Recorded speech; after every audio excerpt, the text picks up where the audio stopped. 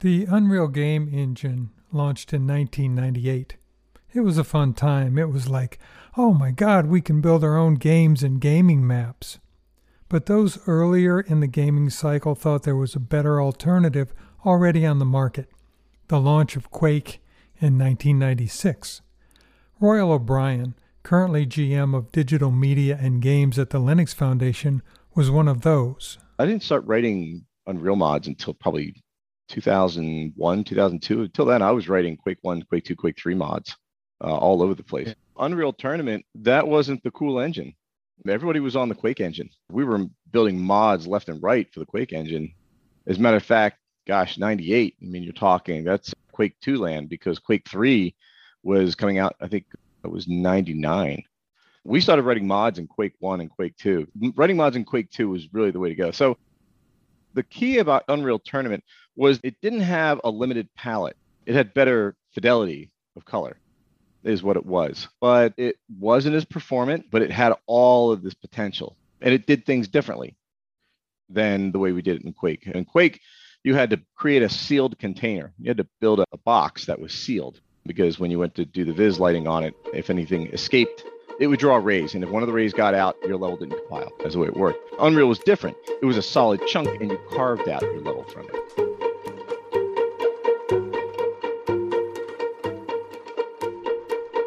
From the Linux Foundation office in New York City, this is the Untold Stories of Open Source. Each week, we choose an open source project or a person behind a popular open source project to uncover its untold stories.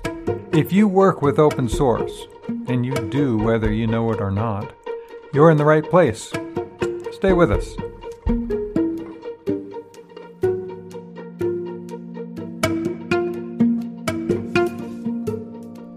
For Royal O'Brien, before there was Quake, before there was Unreal, there was military service and a GED. He was able to get his Microsoft Certified Systems Engineer certification within a matter of weeks instead of a matter of months. This idea of not adhering to a formal education, the learning cycle of being self-taught and applying that to real-world experience, has been the core of his growth within the open source community. Certificates can show that you understand it, but you've got to show how to apply it. The days of theoretical are nice. It just shows that you have the discipline for it and that you understand it. But today, you've got to be able to apply it, because there are a lot more people that are entering the field. There is a much faster growth pace on technology itself. We're moving through stacks faster than we used to. You've got to be able to show that you can apply it even on last generation, so that they know you have the capability of handling current or next generation. Royal's Realtek career started with the American Culinary Federation. It wasn't that he was a foodie or anything. In fact, quite the opposite. At the time, he was working as a bench tech during the day and as a DJ at night. The ACF needed some help with their computers. He went in thinking it was just a quick temp job, but when they saw what he could do, they offered him a full-time job. He saw the offer as something much better than just being a bench tech. He was young, had a cool car, wasn't all that attached to what he was doing, so he made the jump. The Federation wasn't tech savvy, but still, Royal got more than he bargained for when it came to being in a real-world work environment. I got to learn more about diversity and opinions probably in that environment than anything else. To be quite honest, it was a very diverse environment. Everybody spoke a little bit differently. They didn't come from Florida. They came from all around the world. And you learned different context and etiquette. Because I was so young and they were much older, they were really good about correcting on how I communicated with people, because I was just this obnoxious 20-year-old running around who knew what he was doing in computers without a doubt, that was a DJ, and didn't really care. The lessons learned at the ACF were much more than techniques of using spices or how to cook a specific dish. The lessons were life lessons, things that in retrospect, Royal still uses today. Just because you don't know it doesn't mean it's not possible. What it did was it reinforced one of my core beliefs, which is that it doesn't matter how much you don't think it can't happen, or if it's too big or too unwieldy. You simply just have to work at it. There are a lot of people out there that are quick to say no, but it just means you haven't tried hard enough. After the Culinary Academy gig ended, Royal was out on his own. Unemployed, car broken down, going nowhere with nothing in sight. During this break in employment, he attended a job fair. While shuffling through a stack of index cards at the fair, he saw a listing for an outsourcing company. Turns out they were doing tech support for Prudential. He wound up at Prudential in 1996 and during his tenure got his MCSE certificate after a 7,000-page heads-down session to prepare for the exam. What usually takes several months of study took Royal 7 days of focused cramming. He passed all 8 exams at the end of the week. That was pretty much the tipping point. People started looking at him a little differently. He felt more respected and credible, like, okay, something's going on with this guy. But that wasn't the only change in his attitude. And at the time, we're talking about making $10 an hour versus making $45 an hour. That's a big jump when you're in your 20s, okay? That's a massive jump. When IBM Services came in to buy out the support arm of Prudential and provide outsourcing services, Royal and his team saw it coming. So a handful of them said, well, what if? We knew that everybody wasn't really getting the money they wanted. And so what we did was we kind of put all of the support people, and we got them all together and said, look, why don't we put this thing together where we put all of you under a contract. And when they go to transfer you into IBM, we can say, hey, IBM, we already have everybody under contract once you work with us. And so we did that. I became the CEO. I remember when they went to do the shift, they said, well, we're ready to go. And they said, well, you have to deal with this guy over here. And so I sat down with the exec over at IBM and we went through it and we got the contract. It taught me very early business acumen of making sure that you prepare and being prepared for the opportunity, because the opportunity will come and pass you by. But if you're not prepared for it ahead of time, you'll never achieve it. The new business became one of the fastest growing companies in Jacksonville at the time. It was like a big party. They'd have people over to the house and basically hang out together.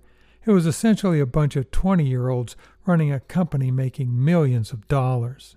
The big thing that I did with that company at the same time was I took a lot of people who were in different positions, not just at Prudential. I actually did a smaller company support at the same time within that company.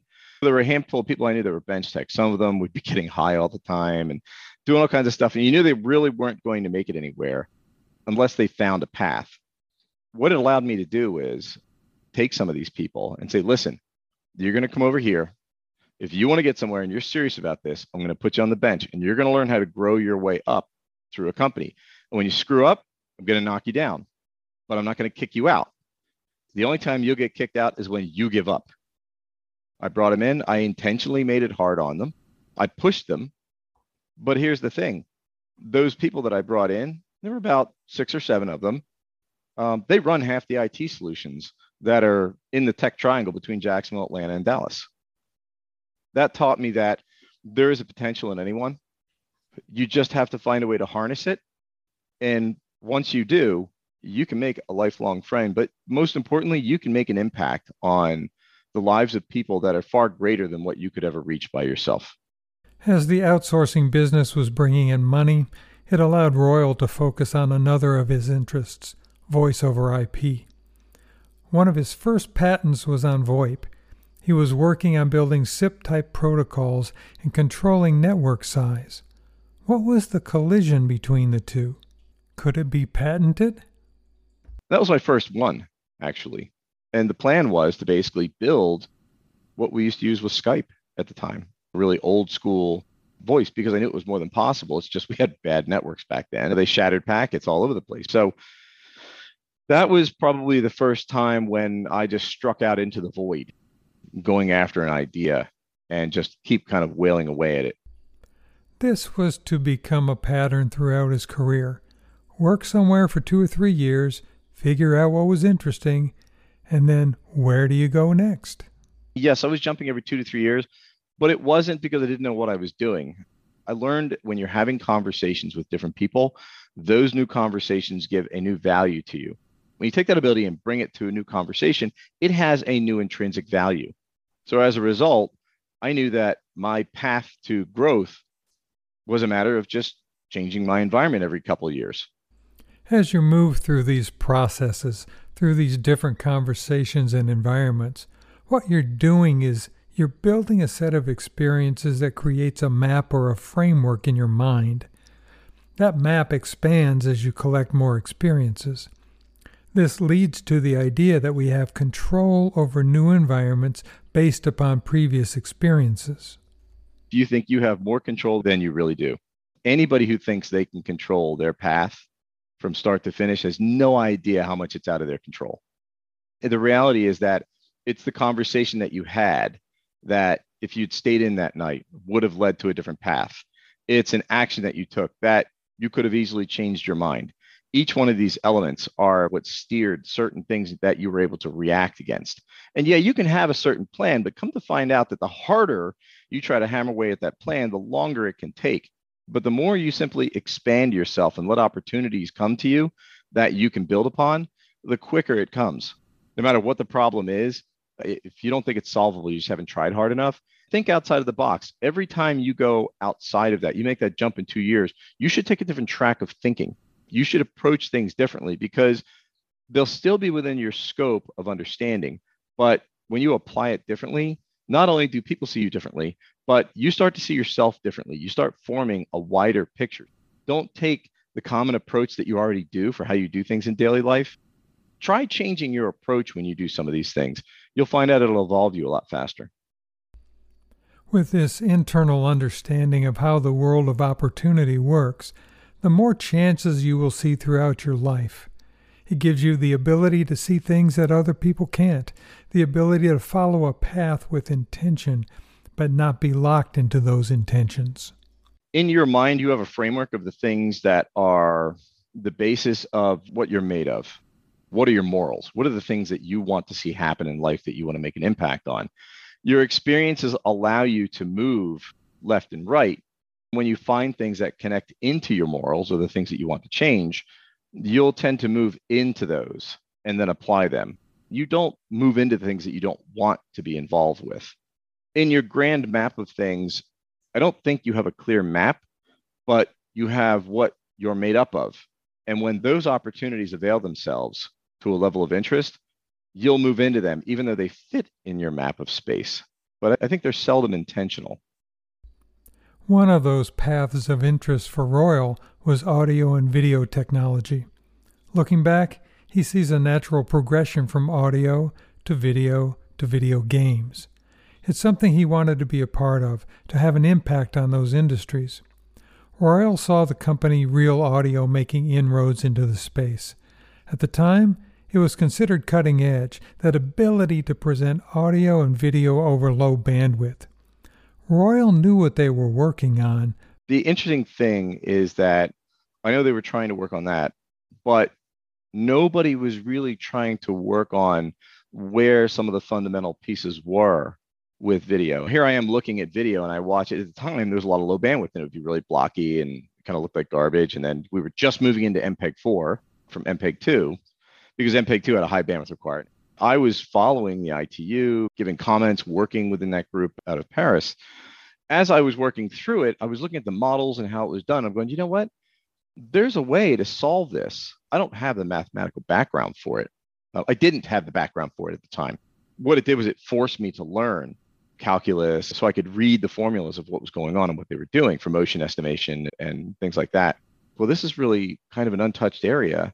People just like, oh, well, they're blocks, they're just garbage. And to me, there's no such thing as garbage data. I learned that really early. There's just data, you just didn't know what to do with. And so when I took a look at that data, I was like, well, there's got to be a way for me to understand what's going on here. So I tore it apart, come to find out they were just primitive data. Like when you turn the knobs all the way down, you at least need to have something that goes in that 8x8 square. It can't just be a solid block. It's got to be something. So they used to use one of the core 64 frequencies. I learned that it was really easy to determine what was there from a handful of logical steps. It was a harmonic. So I wrote some assembly that would make a determination and say, hey, which one of the frequencies is this? And then it would say, what frequency existed before and after? And it would start building a graph of that, but it would do it post-process. And I was able to determine what was supposed to be there, what frequency was supposed to blend between two frames. and apply that frequency on that 8x8 block. I could recreate the video of what was supposed to be there from that. And people just thought that was magic. Talking about it makes it sound easy, part of a logical process, but it took a lot of research and trial and error to get it to work. Royal got it down to 6 logical decisions in assembly, which he called disgustingly fast. He had created 30K of assembly that worked on any Intel-based processor. He was talking to the big companies at this point: National Semiconductor, Intel, Disney, Warner, MGM, Verizon. Everybody at the time was trying to build a set-top box. I was working with all the studios at the time. We're in a big U shape, and I've got Disney, Warner, MGM, like all the big guys are in the room. We've got 2 screens set up. I have the Matrix on the left and right screen, and so we have them playing at the same time. The first one is the Matrix playing at 1 megabit. So at the time, 1 megabit was the highest you really could get out of DSL connections. And so the Matrix playing at 1 megabit using my technology. And then we had the DVD. They're walking between the 2 screens looking at them. And they're not really sure. The sequence I used was if you remember the hallway, the lobby shootout where there's bullets and explosions. So that's the sequence I used, which was a really tough sequence because there's a lot of fragments. We get done and they're like, what was that? I said, well, that was your DVD running at 8 megabits. This is the same payload at 1 megabit. And they went, whoa, that means that streaming over the internet is now possible at full D1 quality. Royal continued to shop the technology around, thinking Blockbuster was a logical partner to really blow the technology up. They had the videos. They had the physical stores. They had what it took to own the industry at the time, but what they lacked was a vision of a streaming future. They couldn't imagine a future without brick-and-mortar stores. As you might have heard, there's only one Blockbuster store left in the world. In 2006, Royal took a step back and realized there were other technologies to align with. One of the most exciting was something called streaming games. But in that case, he was going to have to play against another giant in the gaming industry, GameStop, another brick-and-mortar behemoth. We'll be right back after the break.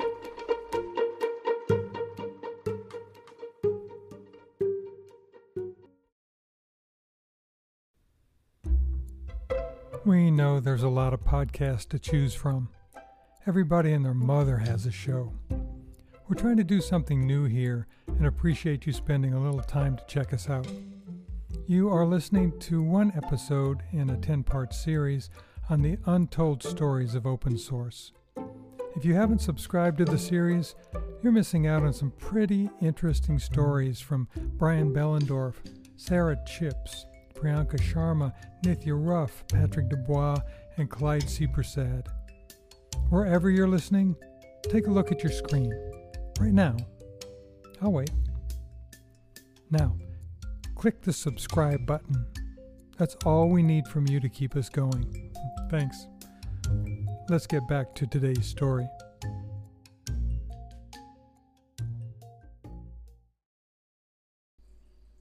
Getting turned down by Blockbuster made Royal look to alternatives.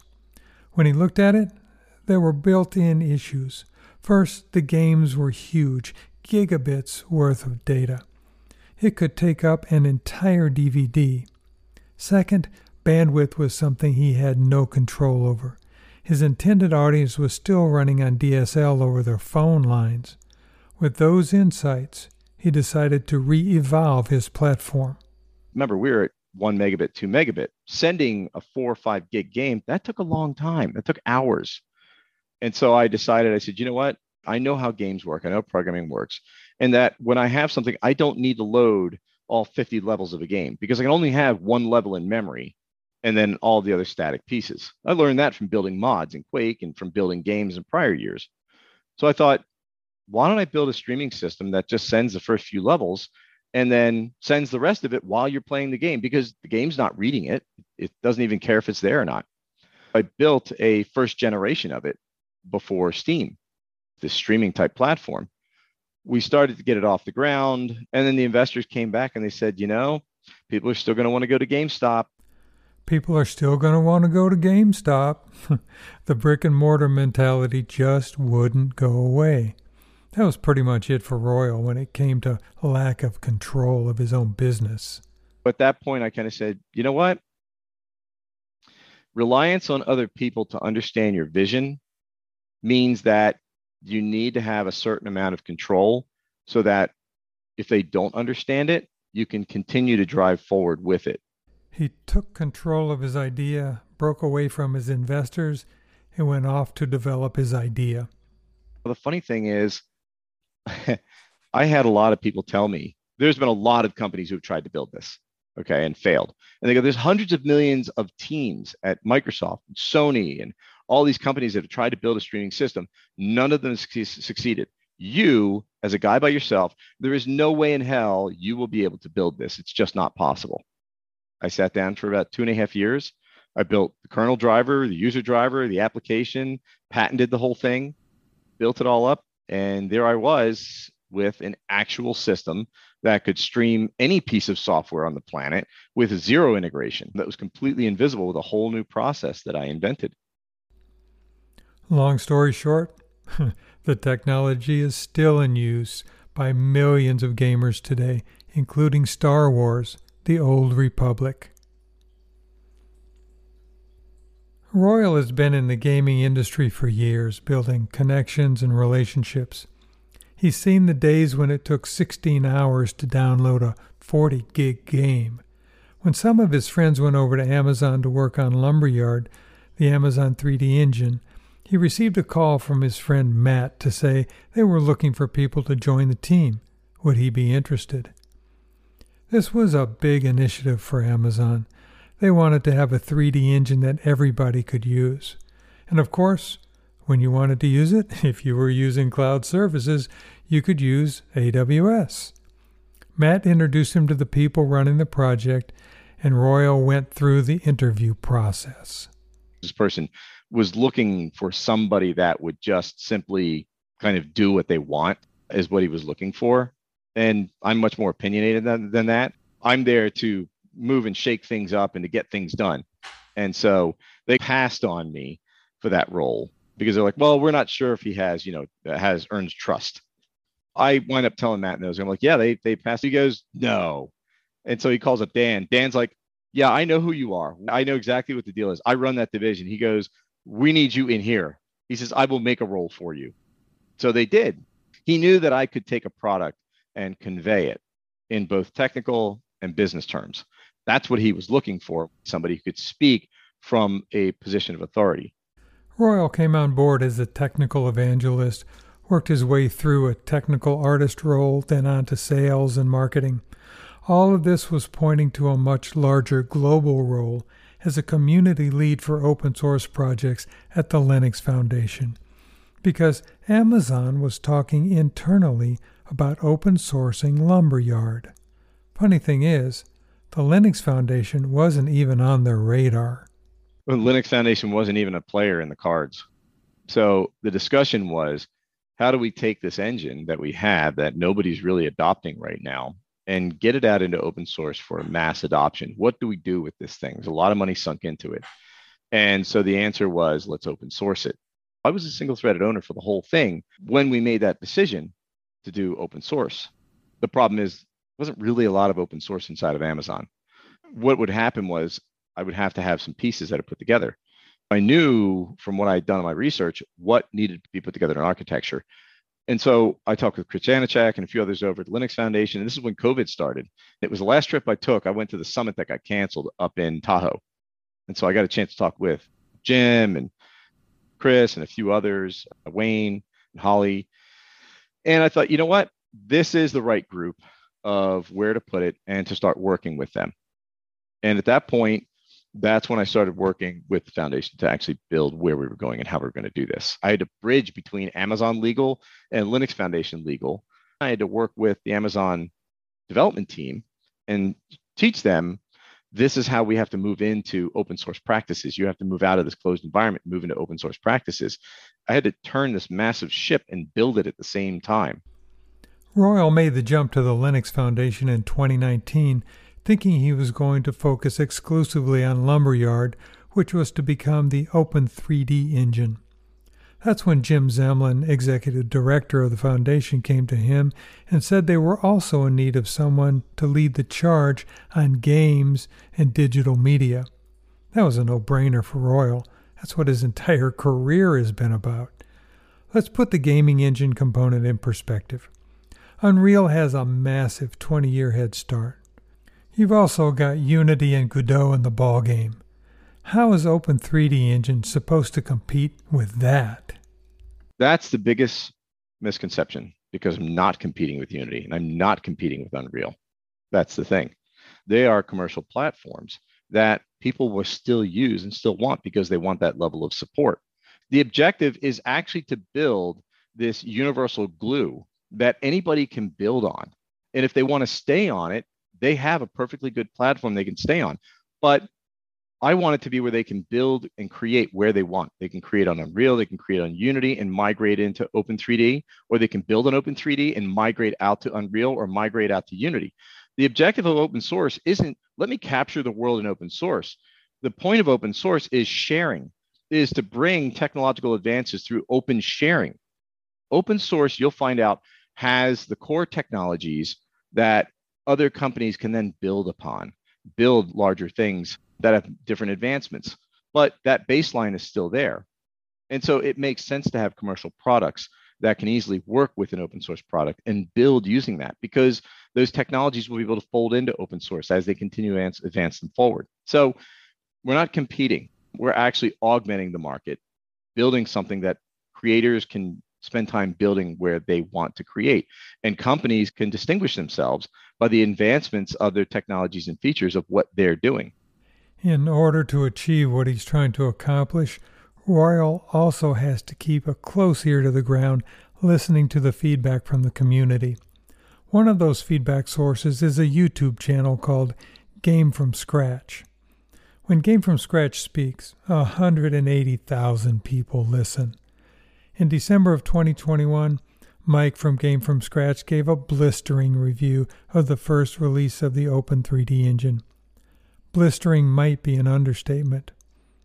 Open 3D is now open source, available on Linux and ready for prime time, if you hate life, that is. Ouch. How does Royal respond to that type of feedback? He was spot on.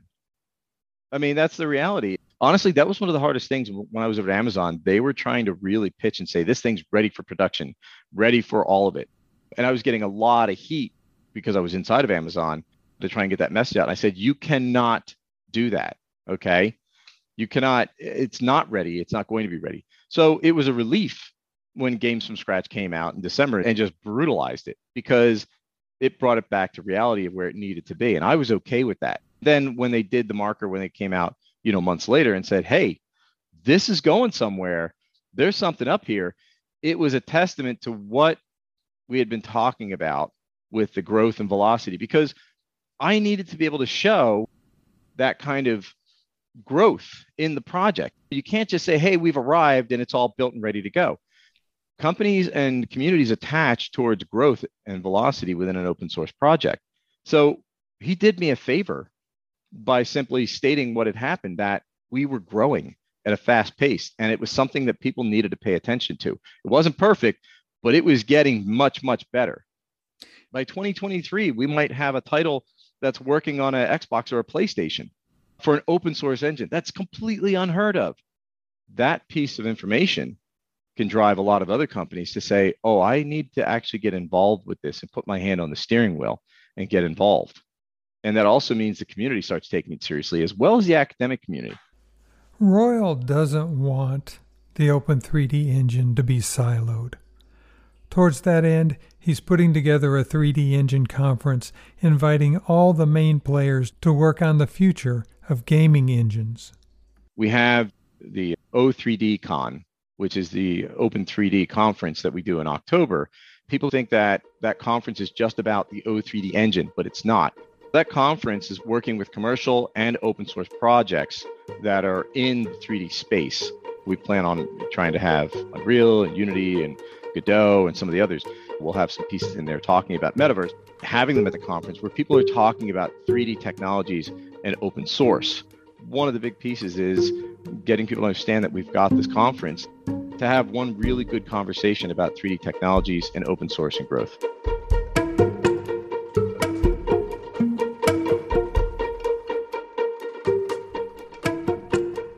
Our program today was created with help from the team at the Linux Foundation, including James McLeod, a GitHub tech extraordinaire with the Phenos project, Chip Stewart, maestro of spreading the word, Melissa Schmidt, cool design and graphics, Noah Lehman, social media maven, and Jennifer Bly for her awesome voiceover talent. Music for the show is from Blue Dot Sessions. Our website, where you can listen to all of the episodes of the Untold Stories of Open Source, completely ungated and free, can be found on our GitHub project or wherever you listen to your favorite podcasts. I'm Mark Miller, back next week with another Untold Story of Open Source.